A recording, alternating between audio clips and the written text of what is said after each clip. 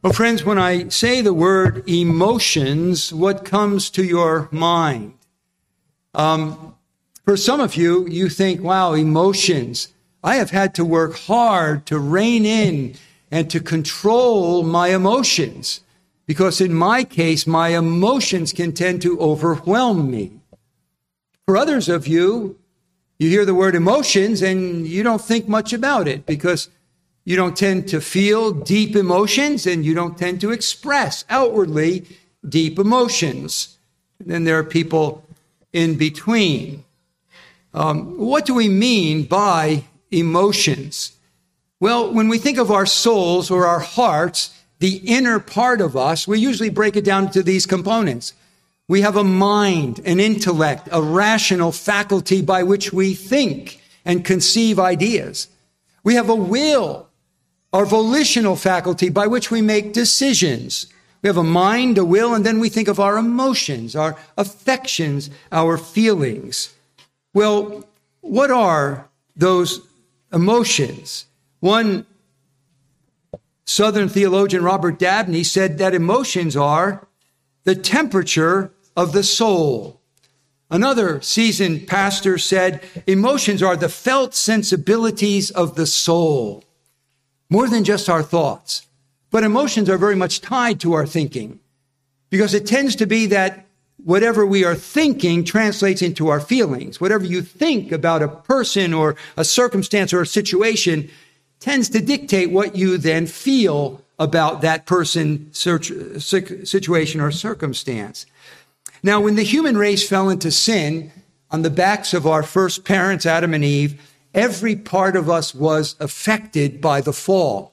Our minds were darkened, our wills were perverted, and our emotions were corrupted.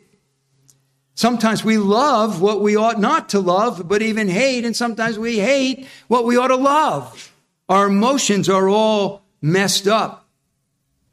Sometimes our emotions are corrupted in the sense that our emotions come to control us, so that they override our rational faculty and we become led by our feelings.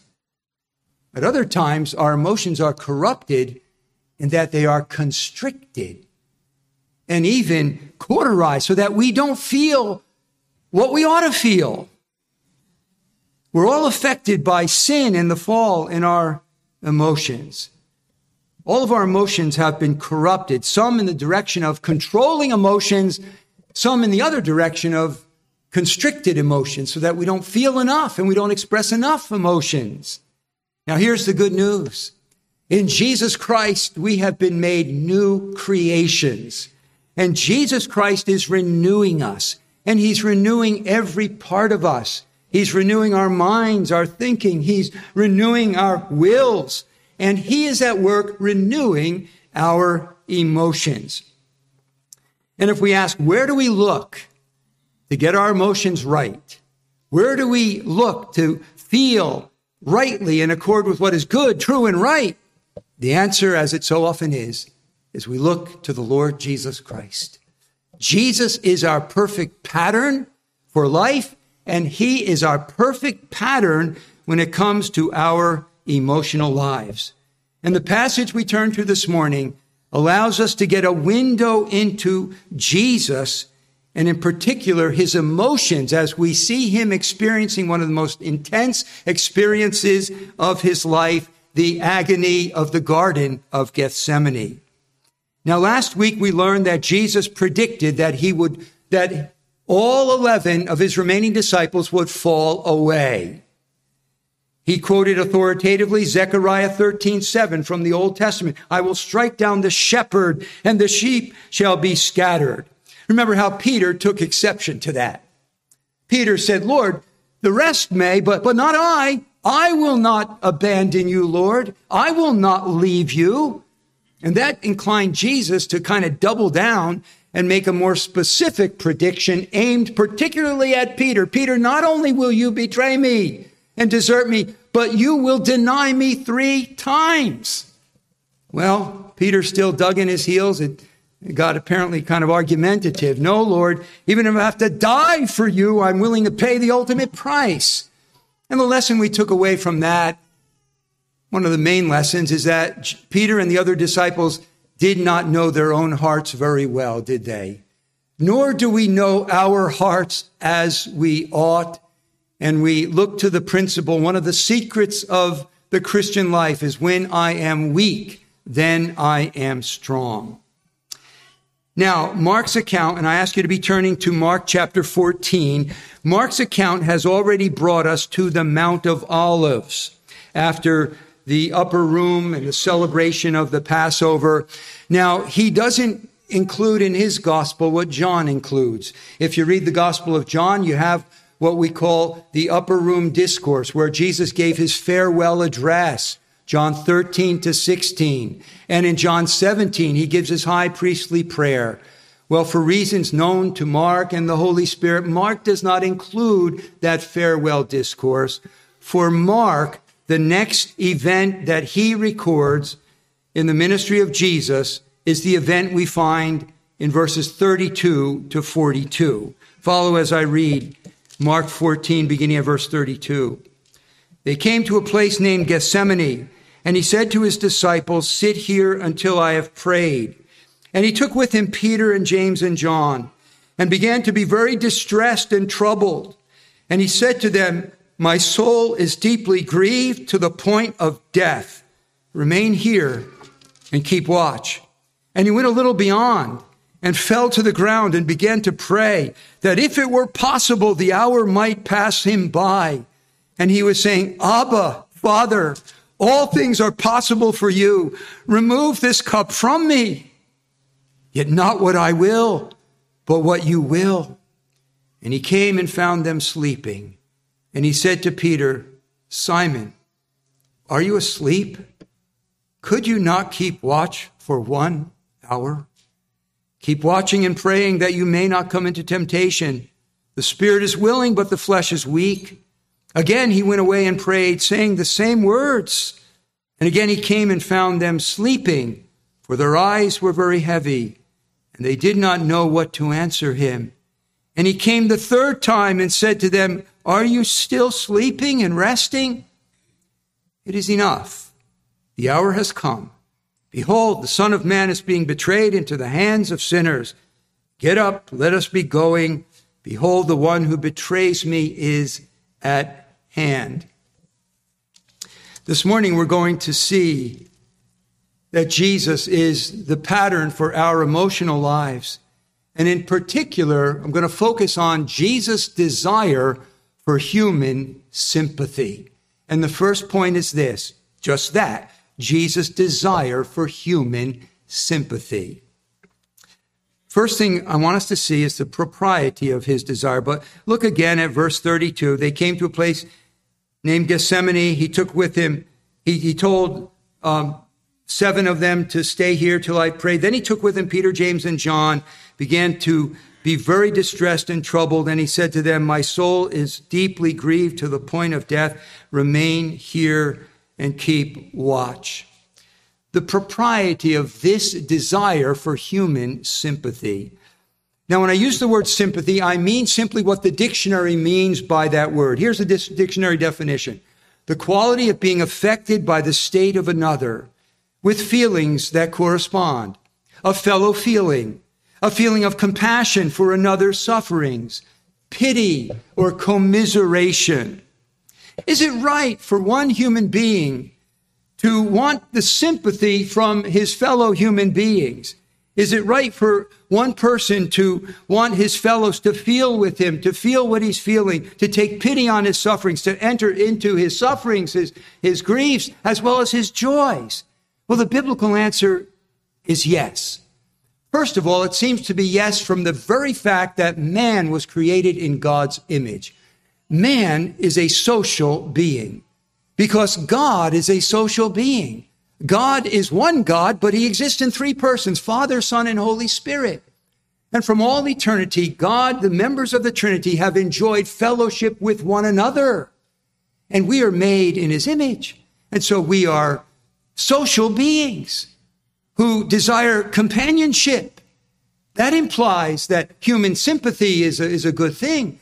But if it's implied by that, it's even more explicit when we see the reason why God created the woman. First, he makes the man, and the man is all alone. And then Genesis 2:18 tells us, after God says everything in the creation is good, good, good, very good, the first thing God says is not good, and you all know it. It is not good that the man should be alone. Therefore, I will make him a helper suitable or answering to him. And by the way, it's not help mate. We get that because it's help meet, because the King James and Elizabethan English, meet means answering to or corresponding to. So you can say help meet, but help mate is not really, the right thing. But anyway, now I've heard commentators say that she was to be his helper, primarily to help him do the work that he was called to do in the garden. And we can't deny that. He was given work to do, tend the garden, etc., have dominion, and she was to be his helper in that work. But I don't think we can deny the fact that the woman's creation was also the answer to the man's loneliness. He was alone. He was experiencing loneliness. And God made the woman to meet his need for companionship. So, and the most intimate of that, of course, is in marriage. Now, the fact that human social interaction is to include sympathy and compassion, I think, is plain from several facts. First of all, we have the capacity to enter into the feelings of others. We have the capacity to show sympathy and compassion with others, to enter into their hurts and griefs and to enter into their joys. But further, in the new humanity in Jesus Christ, we are commanded to show sympathy and compassion. Listen to the Bible in Colossians 3:17. Put on a heart of compassion toward one another. 1 Thessalonians 4:18. Comfort one another with these words. Romans 12:15. Weep with those who weep. Rejoice with those who rejoice. 1 Corinthians 12:26. And if one member suffers, all members suffer with it. If one member is honored, all the members rejoice with it. So sympathy, compassion, is something commanded to be shown. It is right to show it. It is right to desire it and expect it from our fellows, at least from fellow believers. But now consider the presence of this desire in Jesus. Did Jesus desire sympathy from his friends? I think the answer from the text is clear. Jesus brought his disciples into a place named Gethsemane. In Hebrew, that means oil press. It seems to be a grove of olive trees on the slope of the Mount of Olives. And it was probably a place where there was an olive press, where the olives were taken and prepared to be turned into olive oil. It was a place to which Jesus often retreated. John 18:12 says that Judas knew the place, for Jesus had often met there with his disciples. So he goes a short distance into this olive grove. He tells the 7 disciples to sit down until he has prayed. And then he takes 3 of the disciples, Peter, James, and John, and they go further into the grove. Now, why did Jesus choose the 3? Well, as you know, this wasn't the only time that Jesus took the 3 with him. When he raised the daughter of Jairus, he took Peter, James, and John. On the Mount of Transfiguration, only these 3 were privileged to witness that. We are not told why he chose those 3. I think a good speculation is that these men were slated to be leaders in the church, and they especially need to be a witness of the sufferings of Jesus on the cross, and to understand that this kingdom he was bringing in was not a political kingdom, not a military kingdom. It was a kingdom that involved suffering. And so he takes the 3 with him, and then we read in verse 34, and he said to them, my soul is deeply grieved to the point of death. Remain here and keep watch. Matthew's version says, keep watch with me. Now, why did he say that to them? Was it for their benefit? I think it was.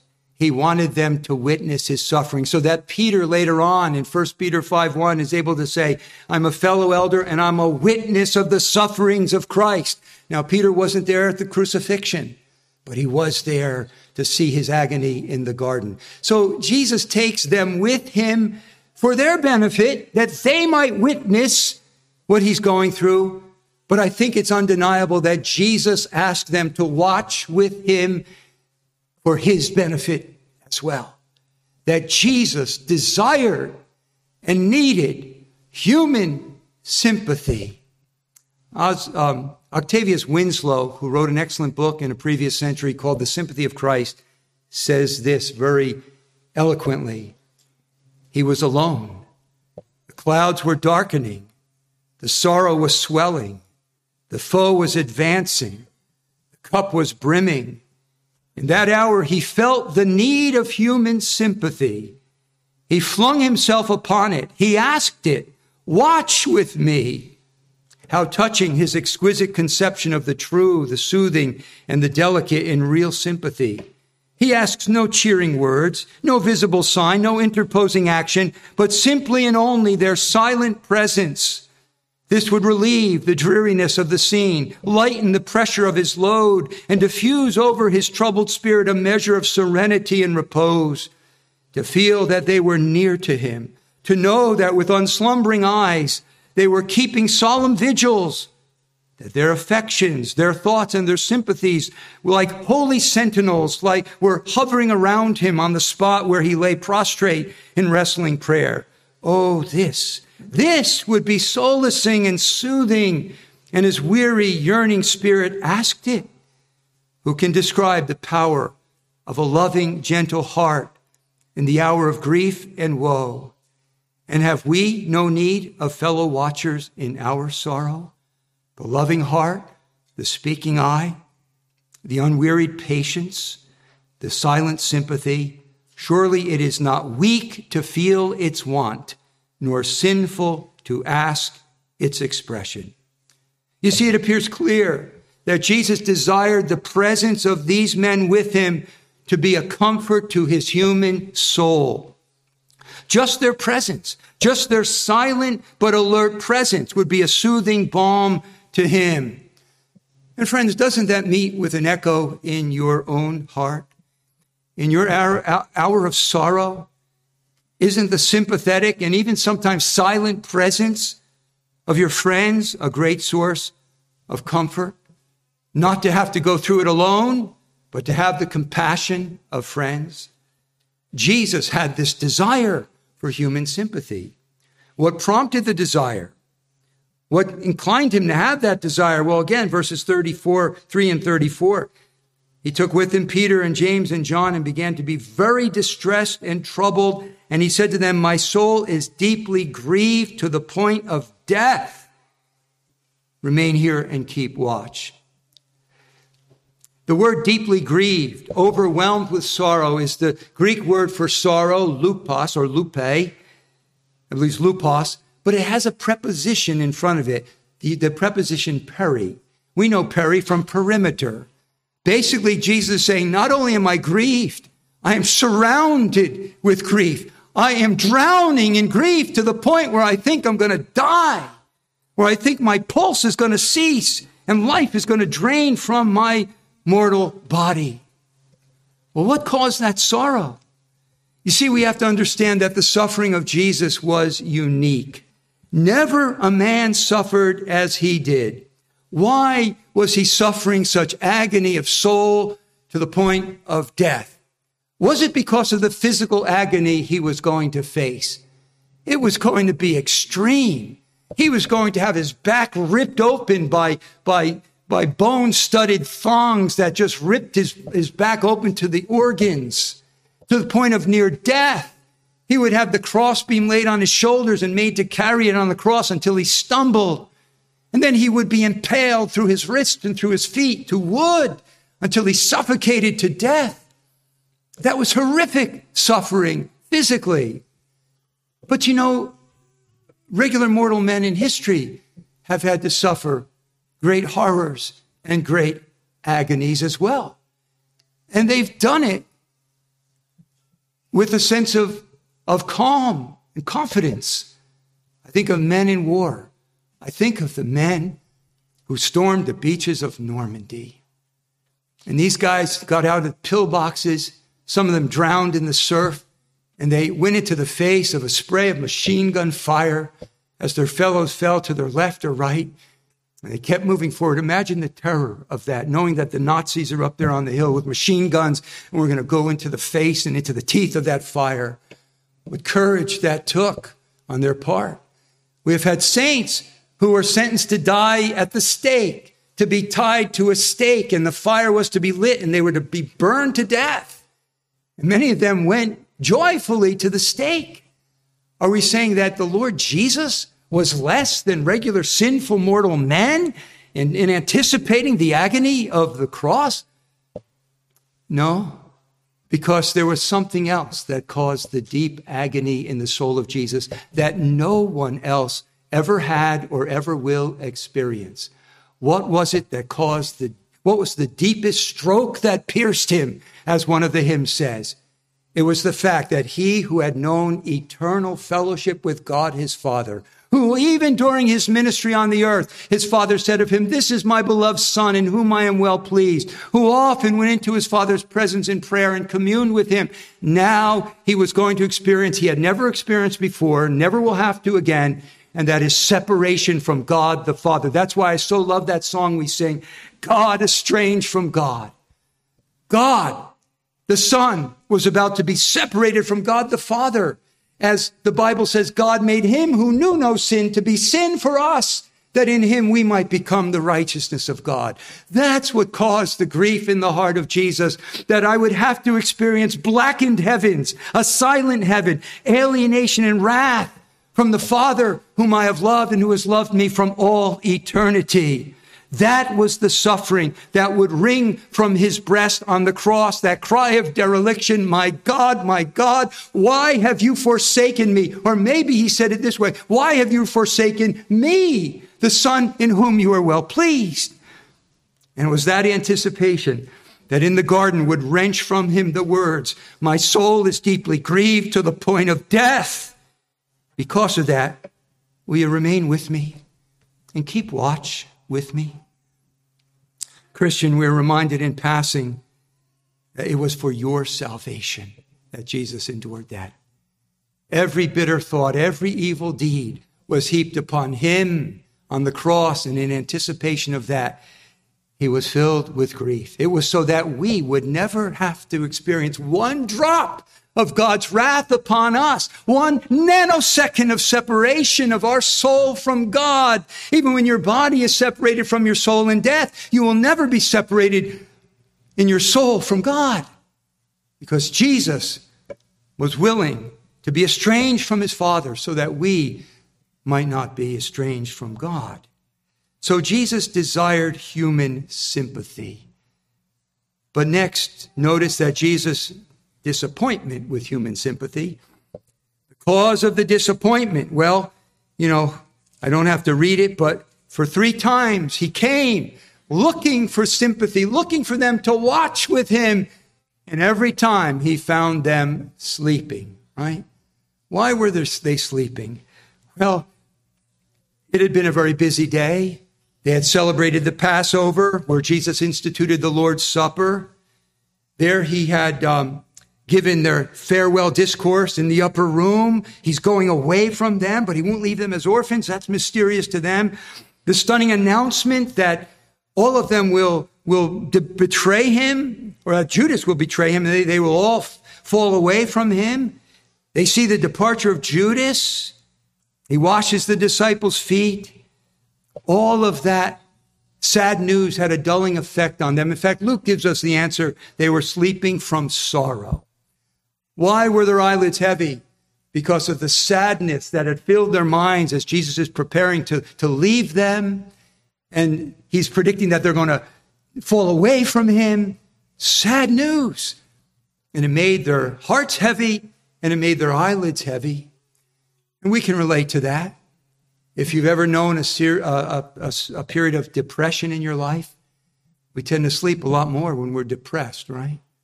You talk to some people, they have no reason to get up in the morning. They're depressed. And so sleep overtakes us when our hearts are heavy. And 3 times they failed to keep their eyes open and to watch with Jesus. Do you see the pain of his disappointment in the text? Verse 37, second part. Could you not keep watch for 1 hour? Can you hear him saying that? The poignancy of that?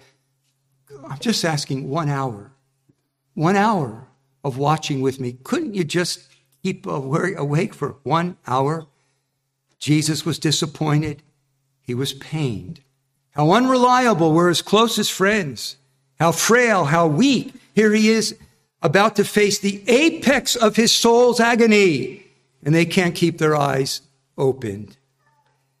But I want us to note also the patience of Jesus in the disappointment. Jesus was disappointed. He was pained by their failure to be vigilant and afford him any comfort in the midst of his suffering. But you can't miss the gentleness and patience of Jesus in the midst of it. His reproof, if it is a reproof, is a mild one, filled with patient understanding. The spirit is willing, but the flesh is weak. I know you're my friends. I know your spirit really wants to help me, but because of the infirmity and the weakness of your mortal flesh, body, and mind, I understand that you're weak. Psalm 103 says of God, he understands our frame, that we are but dust.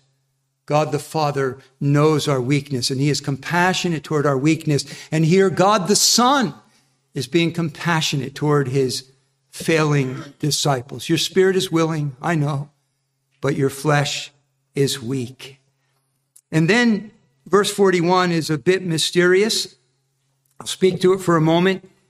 He came the third time and said to them, are you sleeping and resting? It is enough. The hour has come. Behold, the Son of Man is being betrayed into the hands of sinners. Now, the first part of that, or where it says, are you still sleeping and resting, can be as an indicative or an interrogative, a question. Are you still sleeping and taking your rest? In which case, he may be saying, it is enough. You've slept enough. A rebuke, but a gentle rebuke. But it's also possible that instead of an indicative, an interrogative, it's an imperative. For those of you who have the King James Bible, does it say, keep on sleeping in your King James Bible? Sleep on, sleep on. And that's a possibility in the grammar. And it's curious to me that many of the commentators favor that interpretation, but the translations don't. Even the New King James doesn't. We can't be dogmatic. Sometimes in the Greek, it's either indicative or imperative. Take your pick, according to context. It could be an imperative. Sleep on. In which case, some say it's ironical, a further rebuke. Just keep sleeping. The matter is resolved. Spurgeon doesn't think it's ironic. Spurgeon takes it as, keep sleeping. You're going to need more rest for what's coming down.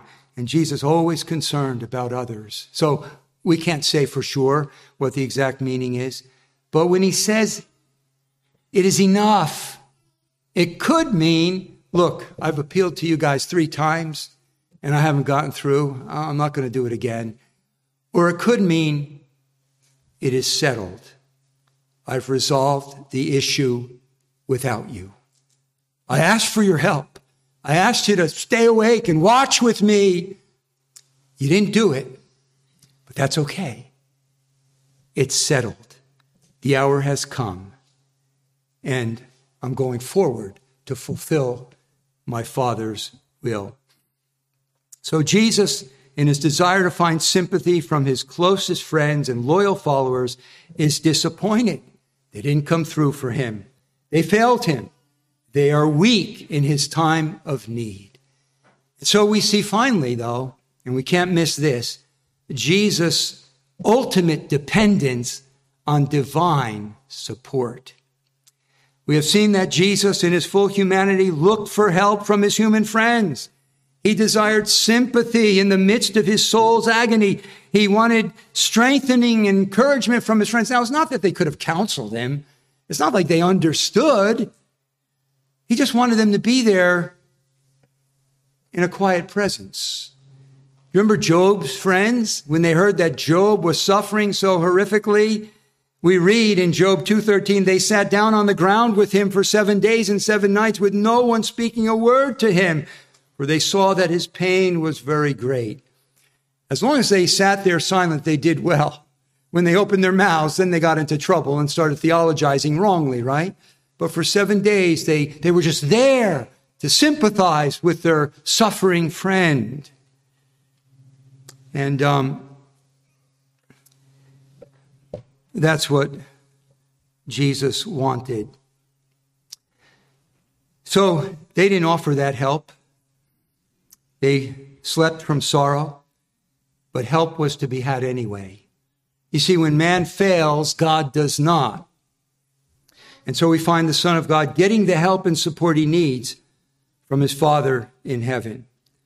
First of all, look at what I'm calling the propriety of this dependence on God. Where does our ultimate dependence need to be? Psalm 121 says it very well when it says, I will lift up my eyes to the mountains. From where shall my help come? My help comes from the Lord, who made heaven and earth. He will not allow your foot to slip. He who keeps you will not slumber. Behold, he who keeps Israel will neither slumber nor sleep. Your friends may fall asleep and not be there for you. God never slumbers nor sleeps. And throughout God's word, we are told that it is right for believers to look for help from their fellow believers, but we always need to look and ultimately need to look to the Lord our God. Men will often fail us, but God will not. And here are some other passages from the Psalms which point to that. In Psalm 60, verses 9 to 12, we read, Who will bring me into the besieged city? Who will lead me to Edom? Have you not yourself, O God, rejected us? And will you not go forth with our armies, O God? O give help against the adversary, for deliverance by man is vain. Through God we shall do valiantly, and it is he who will tread down our adversary. Sometimes the help of man is empty, it's vain, but not the help of God. And then a beautiful passage in Psalm 27, especially maybe the life verse of certain orphans. Psalm 27, verse 7. Hear, O Lord, when I cry with my voice, and be gracious to me and answer me. When you said, seek my face, my heart said to you, your face, O Lord, I shall seek. Do not hide your face from me. Do not turn your servant away in anger. You have been my help. Do not abandon me nor forsake me, O God of my salvation. And listen to this. For my father and my mother have forsaken me, but the Lord will take me up. That was the experience I read about this morning at the outset of the Apostle Paul. He's in prison. He needs the support of his friends. And what does he say? All deserted me. No one stood with me, but the Lord stood with me and strengthened me. When his friends abandoned him and were no source of help, the Lord was there to strengthen him and deliver him out of death on that occasion. And as I said, in his second imprisonment, would deliver him through death into his everlasting kingdom. David says in Psalm 18, and uses the language in other places, the Lord is my strength, my rock, my fortress, my deliverer, my God, my rock in whom I take refuge, my shield and the horn of my salvation, my stronghold. I call upon the Lord who is worthy to be praised, and I am saved from my enemies. And so you see Jesus' dependence on God ultimately when human help failed him. It's expressed in his prayer. The prayer of Jesus expresses that his ultimate dependence was not on his not on his disciples, but was on God. He calls God Abba, Father, an intimate term. And he says, all things are possible for you. And he honestly pleads in his human will to be delivered from death. But how does he resolve it? Yet not what I will, but what you will. What does that bespeak? Absolute trust in the wisdom and goodness of his God. God, you know what you're doing. You know in pointing me to go to this cross that you are wise and good. And I want your will and to subordinate my human will to your will. And so we see there his dependence and trust in God his Father. And we also see the peace and the power that results from that dependence. You see at the end of the passage, his disciples didn't help him. But at the end, he says, it is enough. It is settled. The hour has come. Behold, the Son of Man is being betrayed into the hands of sinners. Get up, let us be going. Behold, the one who betrays me is at hand. There's a calm resolution there. The loud crying and tears are finished.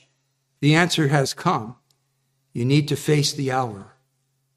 You need to drink the cup down to its dregs, the cup of suffering on which you have sipped throughout your ministry. Now you need to drink it down to its very dregs. The hour has come. I need to go to the cross. It is settled. And you see the peace and the power that comes not from his disciples, but from heaven. He didn't get help from his friends, but God sent down help from heaven. And he was strengthened to follow his course to the end. Well, with that exposition, what should it all mean to us? Let me make some applications to us. And by the way, this is such a rich passage. I aim not to bring just one sermon. I really want to bring at least one more on this passage because there are so many rich truths here. Well, let's take it home to ourselves. First of all, understand more deeply and fully Jesus Christ's likeness to you and his identification with you in your humanity. Hebrews 4:15 says, "For we do not have a high priest who cannot sympathize with our weaknesses." We see the deity of Jesus and we honor and reverence him. But here we see the humanity of Jesus. In particular, we see that Jesus wanted human sympathy, like you do. He shares in our humanity. He identifies with us in our humanity. Therefore, let's do what the next verse says. If we have a high priest, we don't have a high priest who cannot sympathize with our weaknesses, or positively, we have a high priest who can sympathize with us in our weaknesses. Therefore, the next verse says, let us therefore draw near with confidence to the throne of grace, that we may receive mercy and may find grace to help in time of need. This should make Jesus more approachable to you in your own suffering. Is he holy God who demands reverence and worship? Absolutely. But is he fully man who can sympathize with us in our griefs, in our sorrow, and in our desire for human sympathy? This should make Jesus more approachable to you when you see him here in his humanity. He is not a distant, cold Savior. He is one who wants to draw near to you and be, as God is the God of all comfort to you and the Father of mercies. But thirdly, see the rightness of your desire for the sympathy and compassion and help of your fellow Christians. Jesus could say, could you not watch with me for 1 hour? That desire sanctifies forever and dignifies that same desire within us. It is not wrong to want your fellows, especially your fellow believers, to come alongside you with sympathy. Jesus wanted that in his humanity, and we should desire it as well. Now, let me say a couple things in that regard. It is right for you to desire sympathy and compassion from your fellows, especially, well, first of all, let me say, especially from your fellow believers. Don't expect too much from the world, right? Jesus said, the world hated me. People who don't know God, don't love God, but hate God. They hated me and they're going to hate you. John, his apostle, picked up on that in his epistle and said, marvel not if the world hates you. The world of sinners is no friend of grace to lead us unto God. Don't expect a lot of sympathy from people in the world. Although it maybe is our experience that by common grace, you may have found some non-Christians more sympathetic than some Christians, right? That's an indictment of us. That shouldn't be. But sometimes by common grace, even non-Christians are more compassionate, sympathetic than some Christians who are more cold-hearted than they ought to be. But generally, don't look for that sympathy from the world. Look for it from your brothers and sisters. And then let me say that some people have been so burned and hurt in relationships that the tendency is to seal themselves off in cynical self-protection. Brothers and sisters, this is not wise or healthy. You've been hurt by relationships. And as a result, you recoil and say, I'm not going to trust anybody else anymore. I'm not going to give my heart to anyone else anymore because I've been hurt. And you retreat into a life of isolation and insulation. That is not good. Now, do you need to be discerning as to those to whom you share your heart? Yes, be discerning. Jesus was. He didn't trust in everybody and reveal himself to everybody equally. But God calls us not to be independent of each other, but interdependent. 1 Corinthians 12 says the eye can't say, hey, or the ear can't say, no, it's the eye. I don't need the hand. You know, the members of the body can't say, I don't need the other members. I'm a self-contained unit. No, each of the members of the body needs the other members. We are to be in the body of Christ, not independent, but interdependent. We need one another. And if you've been burned and hurt, fight against the desire or the inclination to be cynical and isolate yourself and work to rebuild trust, because there are trustworthy people. And you need to begin to open your heart cautiously to rebuild trust in brothers and sisters. But next, I have to say that expect that when you look to fellow Christians for support, at times you will be disappointed. That was true of Jesus. Couldn't you watch with me for just an hour? 3 times. Sleeping, the sleep of sorrow. Jesus was disappointed. Paul was disappointed. At my first defense, no one supported me, but they all deserted me. That's going to happen to us. We're going to be disappointed at times. People will let us down. They won't be there for us in our hour of need. Don't grow bitter. Don't harden into an aloof, cynical person who therefore doesn't trust anybody anymore. But rather, next application, use those disappointments as an occasion to draw near to God. Rather than stewing in your own hurt and saying, I'll never look to people again to help or comfort or for sympathy. I'll never trust anybody ever again. Rather, draw near to him who will never leave you, never forsake you, never fail you without giving you the compassion that he knows you need. You see, sometimes we look too much to other people to meet the needs that only God can meet. And sometimes God will withhold that human sympathy if you're looking too much to man to meet that need. And he won't give it to you because he's a jealous God who will not give his glory to another. And he wants you to come to him as the God of all comfort. It's not wrong to look for human sympathy, but sometimes we look so much horizontally for the sympathy of others that we're not looking to him who ultimately is the one to whom we need to go for that sympathy and compassion. So sometimes God will withhold that human encouragement because he wants to drive us to himself. So we'll be able to say with Paul, yeah, they all deserted me, but the Lord stood with me and strengthened me. He wants to prove to you that he is the God of all comfort and the Father of mercies. And when the Lord is your rock and refuge and stronghold and high tower, those things that David talks about, it frees you then from an over-dependence on people and their sympathy. You won't be craving it. You'll be desiring it, but your basic contentment will come. My comfort comes from God. He stood with me. He strengthened me. He settled me. And then sympathy from your friends becomes a bonus, a blessing that you welcome, but not something that you crave and desperately need. And then finally, to believers, let us purpose to be better friends to each other than the disciples were to Jesus on this occasion.